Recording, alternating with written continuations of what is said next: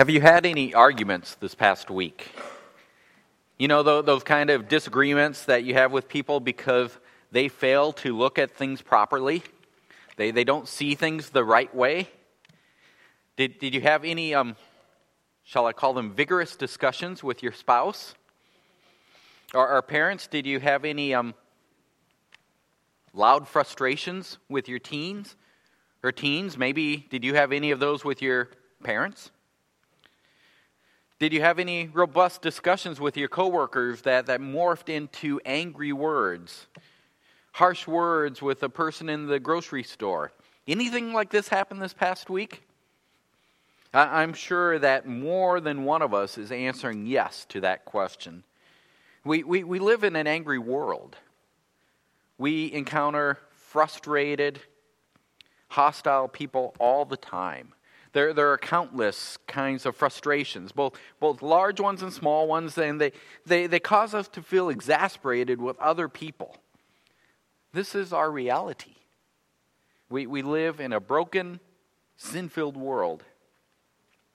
The fundamental question that we must ask ourselves this morning is, are we displaying the Spirit of Christ as we live out our lives in this angry world?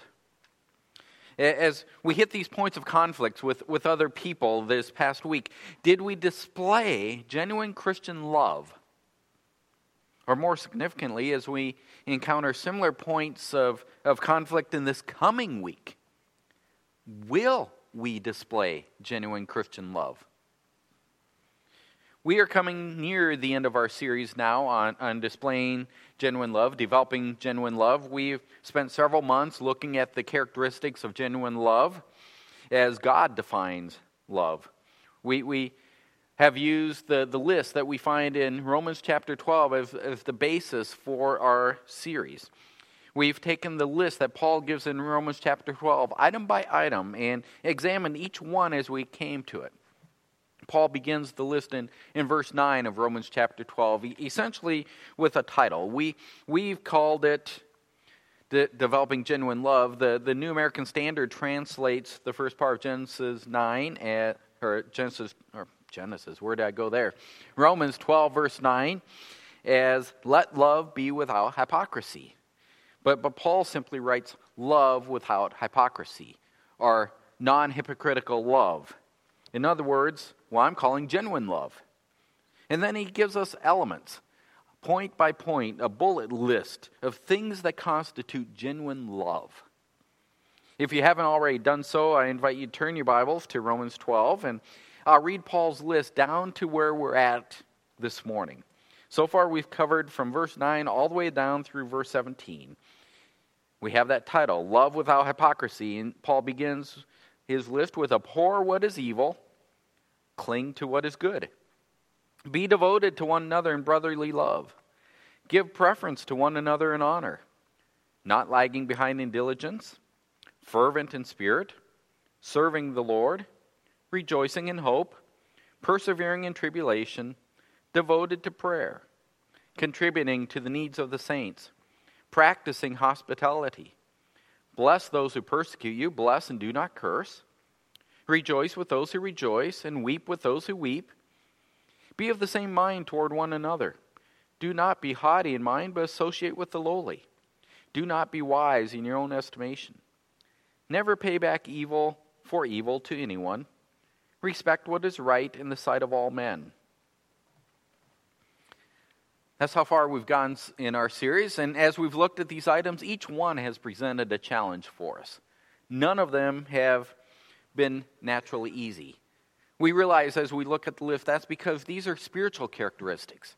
These are things that require the Spirit of God working within us as believers for us to produce what Paul is giving us here. This is a list for believers. If you're here this morning and you're not a believer, then you do not have the Spirit of God within you, and it's impossible to produce these characteristics, because Paul is not talking about the kind of things that people can just naturally do. These are supernatural, spirit natural. You cannot produce genuine Christian love if you lack the supernatural source that enables you to do so. Of course, as I say almost every week, you can change that today. You can come to know Christ as your Savior. Talk to me after the service. Send me an email at the address on the screen. I'd love to share with you how you can have the source within you that will enable you to produce genuine Christian love. How you can come to know Jesus Christ as Savior. Paul is not attempting to produce behavioral modification as he gives us this list. His focus is on us who are believers, and he wants us to live out the reality of our salvation. We are to display genuine love in our lives as Christians. Today we're going to look at the item that Paul adds in verse 18. And as we do so, we see that genuine Christian love requires a peaceful spirit. A peaceful spirit. That's the next item that pops up here as we consider what is genuine love. Look at verse 18. If possible, so far as it depends on you, be at peace with all men.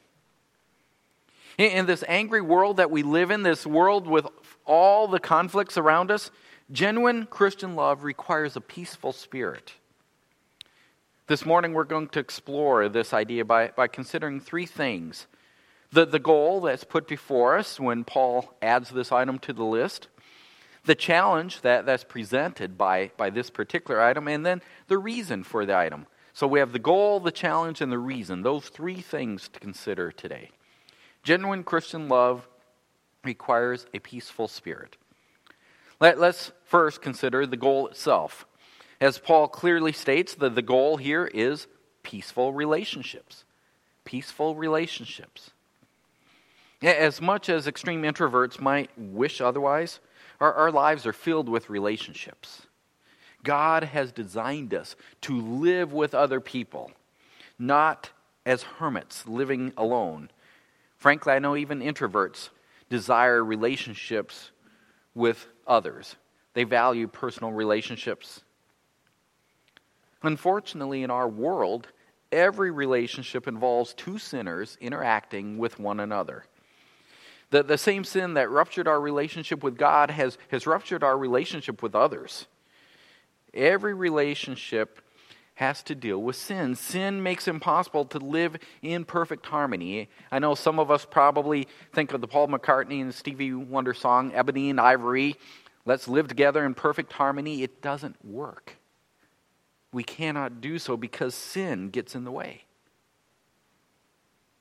At the same time, I trust that we all recognize that our Savior died. And our Savior rose again. And He did that so He could conquer sin as well as death. That means that through our salvation, through the transforming work of God in our lives, He is repairing what sin has ruptured, including the things that damage our relationships with other people. To me, it's a bit like what happened this past week when Hurricane Ian came through Florida. It destroyed parts of the Sanibel Causeway.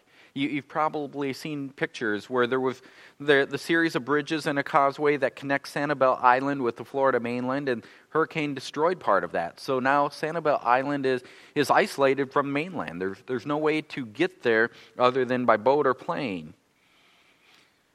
Well, as repairs are begun, the gap that is existing in this collapsed section of bridge will have to be spanned. That's how the repairs have to be made. And you know, the moment that the first girder spans that gap,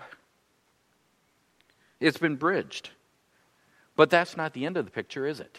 The gap's been spanned by that girder, but other girders will have to be laid, and then there will have to be bridge decking put on, and after the bridge decking in place, there'll have to be finishing touches, like railings will have to be put up. It will take a lot of work, even after the gap is spanned, for Sanibel Island to be connected to Florida mainland once again. Well, our relationship with Christians is somewhat like that. Our relationship with God has been spanned, even though sin ruptured it completely. Through faith in Jesus Christ, that gap is spanned. But there's a lot of work that still remains to transform us back into the image that we were originally created in, the image bearers that worship God fully. That work will be a lifetime of transformation as believers. The gap's been spanned, but the work continues. But as that work continues in our lives, the gap between us and others can also be spanned. And we can work on that and begin to repair what's been ruptured by sin. It's an ongoing work. It takes time to repair. But Paul indicates that we must engage in that work. So what is this ongoing work to look like? Well, there are two aspects of the work that we can extract from verse 18 of what Paul has given us here. First, one aspect is we must pursue peace with everyone. Everyone. Be at peace with all men literally means all. No one is accepted. The goal is that we will seek peaceful relationships with everyone. That means people we like and people we don't like. It includes people who don't like us as well. I remember years ago when I worked in the corporate world, there was a leader on a team that provided service to my team. For reasons I don't fully recall at this time anymore, the two of us just did not get along. His team was working for us in a sense, but he did not like me and I did not care for him. It seemed like his view of how things should get done was always at odds with my view of how things could get done. In theory, I was his customer because he was a service provider, but he was the sole service provider. So if he chose not to have his team do what I asked, then I would fall behind on my projects to the client. That was my problem, not his. So there were times we were at a bit of an impasse. I remember the things got bad enough that after a while I asked for a meeting between him and his boss and myself. And the three of us went out to lunch together and we began to discuss our problems. And as we talked over that lunch, we began to understand that we were really seeking the same things. We were just looking at how to get there very differently. That lunch began a process of us working to understand one another. And that led to us trusting one another. And that eventually led to the two of us actually appreciating one another. In the end, the leader that I had bumped heads with so much, we actually became friends. To the point where a few years down the road, he recruited me to replace him as he was looking to move to a different job and wanted me to take over what he had built. Now, pursuing peace may not always produce friendships, but peace is something we must seek. The more difficult we find the person, the more necessary it is for us to pursue peace. We also need to understand what we mean by peace. Peace has two sides, much like the two sides of a coin. It requires on the one side that we cease hostilities with one another. When two countries stop shooting at each other, they're at peace. That's part of the peace process. We certainly do not have peace with someone if we're lobbing verbal attacks every time we get together. Full peace, though, between people involves a positive aspect as well. There needs to be a positive relationship. That other team leader and I had full peace when that friendship developed. That was peace in the fullest sense when we came to respect one another and developed a friendship. Now, I'm not saying that we have to have a friendly relationship with everyone in the world. I'm quite certain that the 8 billion people or thereabouts, we're almost 8 billion now in the world, that exceeds even the most personable of you to establish a good relationship with. No, what I'm talking about when I say everyone here is that every relationship that God has put into our lives, that network of relationships that we have, we must pursue peace with those people. That's the people that we are commanded here to apply this principle to. Pursue peace with all men that God has brought into our lives. We must work to have peace with family. because God's placed them in our lives. We must work to have relationships of peace with schoolmates and neighbors and those who have a mutual love of cats and whatever it might be that God has used to bring us together with other people. That's who we are to pursue peace with. We need to pursue peaceful relationships with all the people in that network that God has given us. That is the goal that's expressed as peace with everyone. Remember, this goal of genuine love is an ongoing work. The first aspect of the work is that we pursue peace with everyone, that large network. A second aspect that comes is we initiate aggression toward no one. Now, I admit this is not the smoothest way to work this phrase, but I want to balance it verbally with the first aspect. We pursue peace with everyone. We initiate aggression with no one. That idea comes from Paul's phrase here, so far as it depends on you. I say this often in counseling situations, and I'll say it here as well. We are responsible for our actions and reactions. We cannot control what other people do as much as we may want to. I don't know how many times I personally want to control someone else, and I have no idea how many times in counseling situations people want to control someone else. We function that way, don't we? We want to control their wrong behavior. No, we're only responsible for our actions and our reactions. That is what we are responsible for. And we must ensure that in our actions and in our reactions, we are not the ones initiating aggression. Let's be honest. This is hard. There are people that irritate us. And we want to act aggressively toward them. They may not even know they're irritating us, but that in itself is irritating. How can they be so oblivious? I confess that this often is where my failings lie. One of my sinful tendencies is I seem to carry around with me a whole bag of snark. I have snark ready to pull out at any moment. Well, snark is a great way to initiate aggression. I remember another time when I was working in the corporate world, and I called a different leader to pass along a late Friday customer request. It was a Friday afternoon, and a conveyor belt had broken in a plant, and the plant had to work overtime on Saturday to make up for their lost production. Well, we had a policy that requests for Saturday overtime production had to be given by Thursday at the latest to be able to do things in a quality fashion. Of course, the policy dealt with planned overtime, not recovering from mechanical breakdowns. Well, when I called this other leader to pass along the request to set things up for Saturday, this leader told me they were not going to support that request because it violated the policy.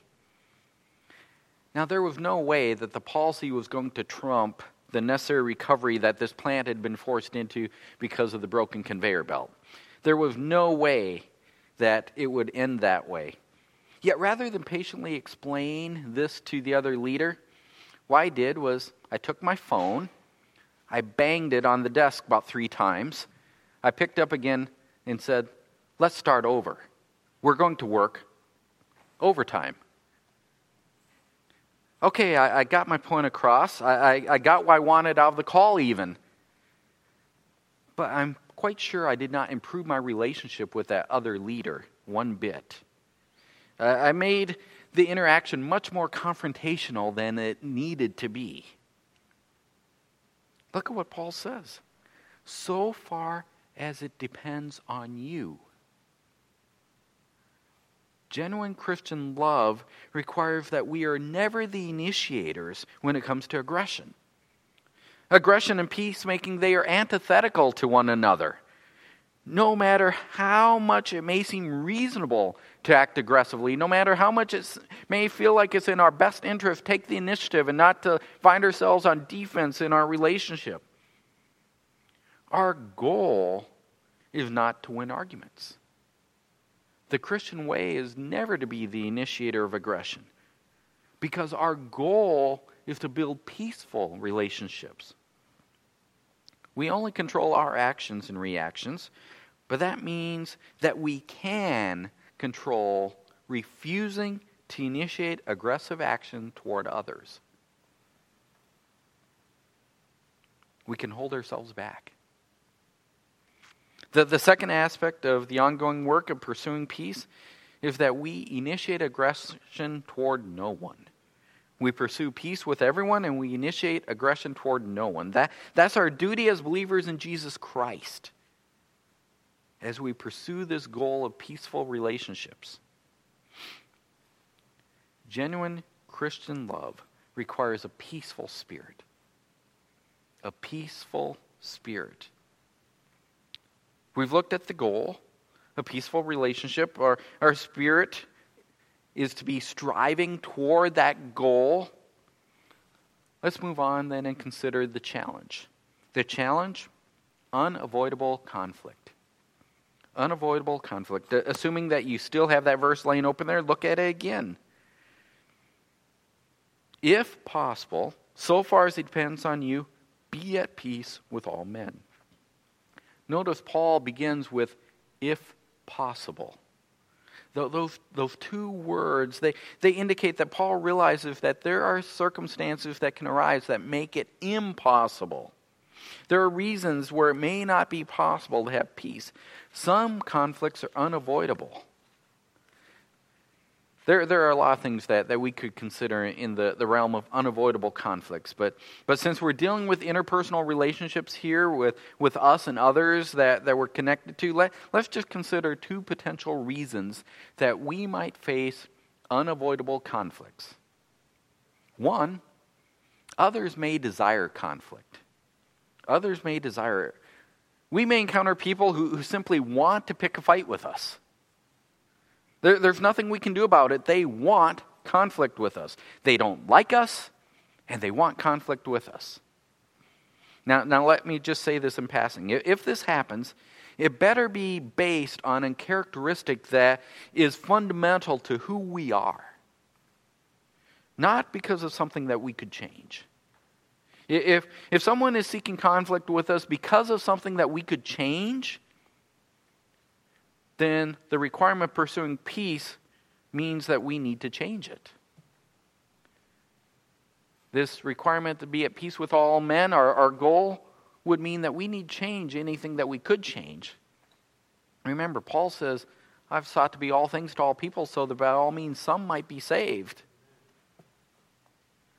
But there are things that we cannot change that can cause others to hate us enough to desire conflict with us. Sadly, we live in an extremely racist country where for some people, the color of our skin is all that matters. It doesn't matter what color your skin is. You can't change it. Yes, you can cause it maybe to be red for a while, but it will revert back to what it is. God has made you in His image with whatever quantity of melanin you have.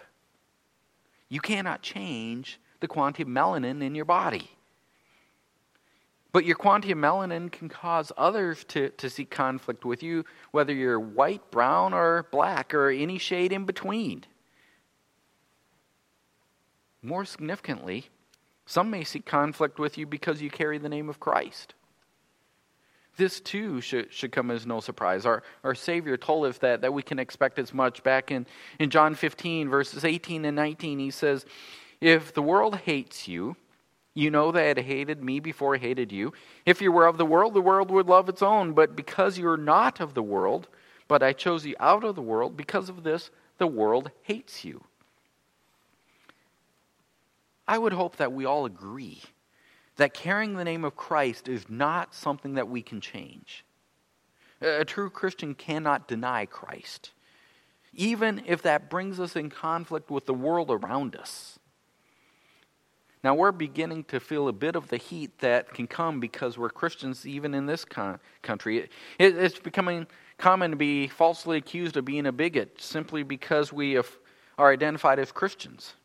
Frequently, we don't have to do anything other than affirm that we are Christian for this to happen. Of course, this has been a common reality for brothers and sisters around the the globe for years, decades, centuries in other parts of the world. Brothers and sisters in Christ have been hated simply because they are Christian. Christians do not have to do anything other than claim faith in Christ to experience conflict. And that conflict can even lead to the loss of their lives. Unavoidable conflict. Others may desire conflict. That's the first reason that the "if possible" clause suggests that peace may be impossible. Another reason is that others may force conflict. Others may force conflict. You see, Paul is not looking at us to pursue peace at all costs. We want peace with all men. It's our goal, but peace can never be our highest goal, not in the sin-broken world that we live in. We never let peace triumph over truth. We never let peace triumph over holiness. Again, all we have to do is look at the example of our Savior when he walked this earth and see that clearly this is not the case, that peace is ever our highest goal. For example, in Matthew chapter 23, verses 27, 28, it's part of a string of 8 woes that our Savior announces. And they all have a similar sound. Woe to you, scribes and Pharisees, hypocrites!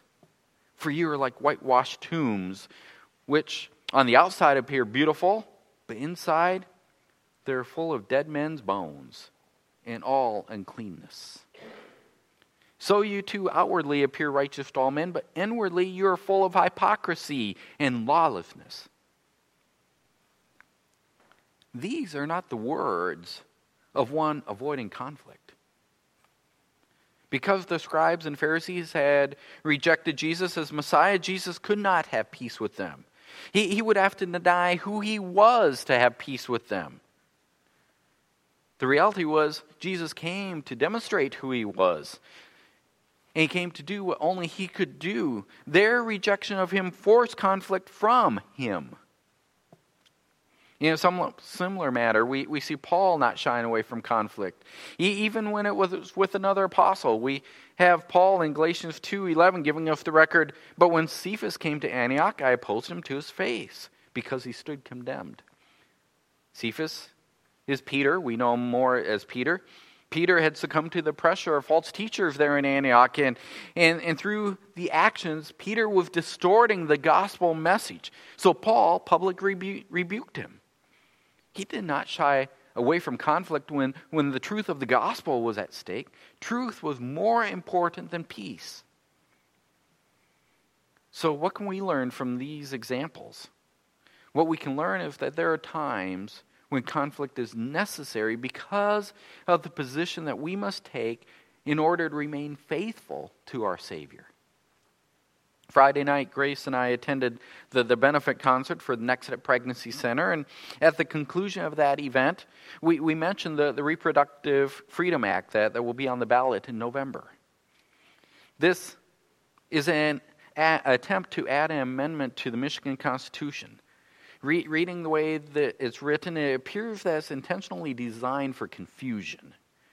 But the end result is that it would allow unlimited abortion, while it would also impact other areas of pregnancy.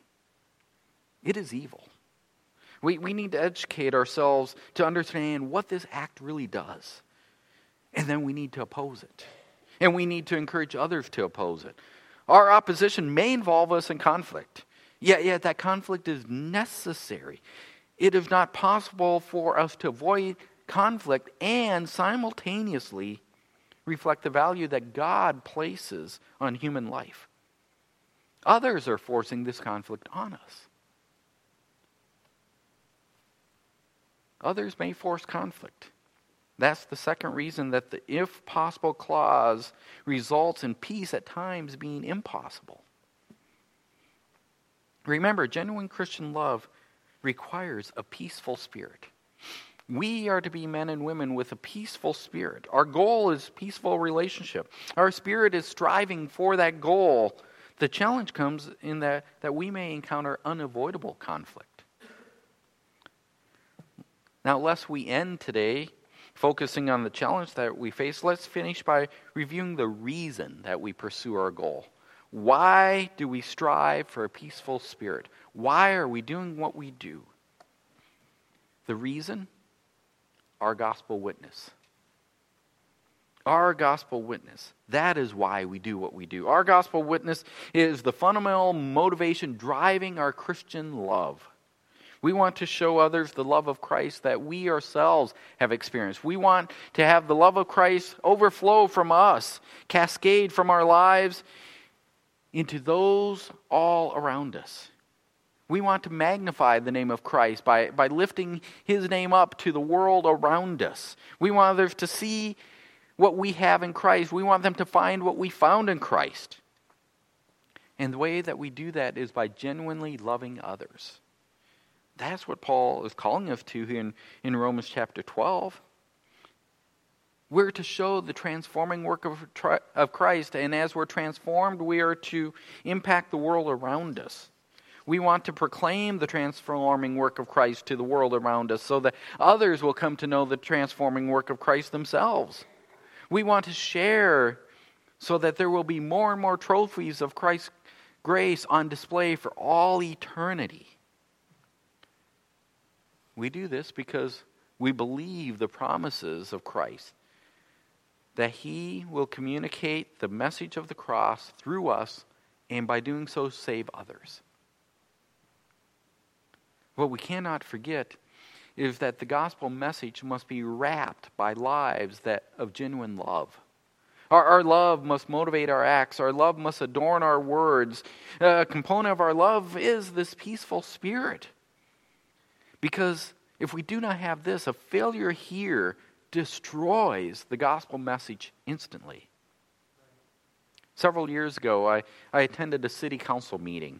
Along with hundreds of other citizens from the city, I attended to express my position regarding an ordinance that was before the council.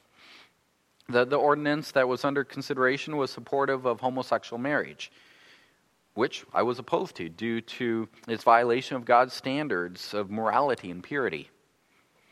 There was one man I remembered that was also there to speak out in opposition to the ordinance. His reason was the same as mine. He stated that the ordinance supported what God forbids. The way he expressed his opposition, however, was about as far from a peaceful manner as you could imagine. He used extremely derogatory terms as he addressed the mayor and the other council members. He used crude vulgarity as he voiced his opposition. He spoke with anger and hatred in his voice. In the end, he was thrown out of the meeting for his complete failure to show any sort of civil decorum. And yet he claimed he was there representing the cause of Christ. In reality, he did much damage to the cause of Christ that night. He brought shame and reproach through his action on the name of our Savior. We must remember that we always represent our Savior. Always.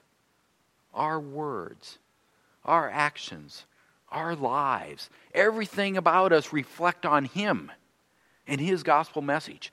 Most people know our Savior first and foremost through what they see in us.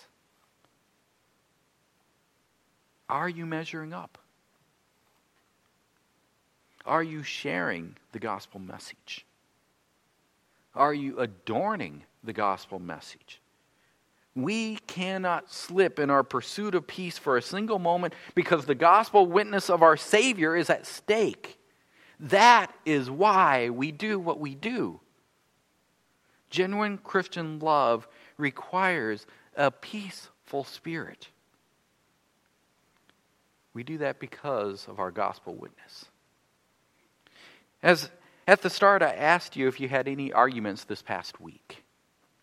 As we conclude, I will ask you to think about this coming week. Do you anticipate arguments arising this coming week? When you leave here today, you are going out into the same sin-broken world. When we leave here today, we're going back to the same people that we dealt with this past week. We will face the same issues. We will face the same people. We will face the same world.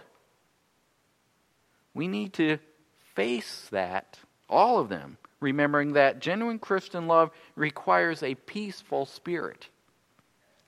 Paul makes that clear in this verse that we've considered this morning. Genuine Christian love requires a peaceful spirit. Our goal, peaceful relationships. The challenge is unavoidable conflicts. Yet the reason why we do what we do, why we strive for our goal, our gospel witness. Genuine Christian love requires a peaceful spirit. We must live with a peaceful spirit. Let's pray. Father, as we go out today, I pray that your Spirit would work mightily upon us. Show us where we are failing to be the peaceful men and women that we ought to be. Where we are failing to adorn the gospel of our Savior the way that we must, so that we will be effective in sharing what we need to share with those who have no hope. Father, we confess that in our sinful hearts, we still oftentimes struggle with having a peaceful spirit. Father, we know that we struggle because of sin, but we know that we can have victory in Jesus Christ. I pray today that you would give us victory, and that you would help us to use the victory of peace to further the name of Christ in the world around us, so that we would see men and women come to know Jesus Christ as Savior. It's in his name we pray. Amen.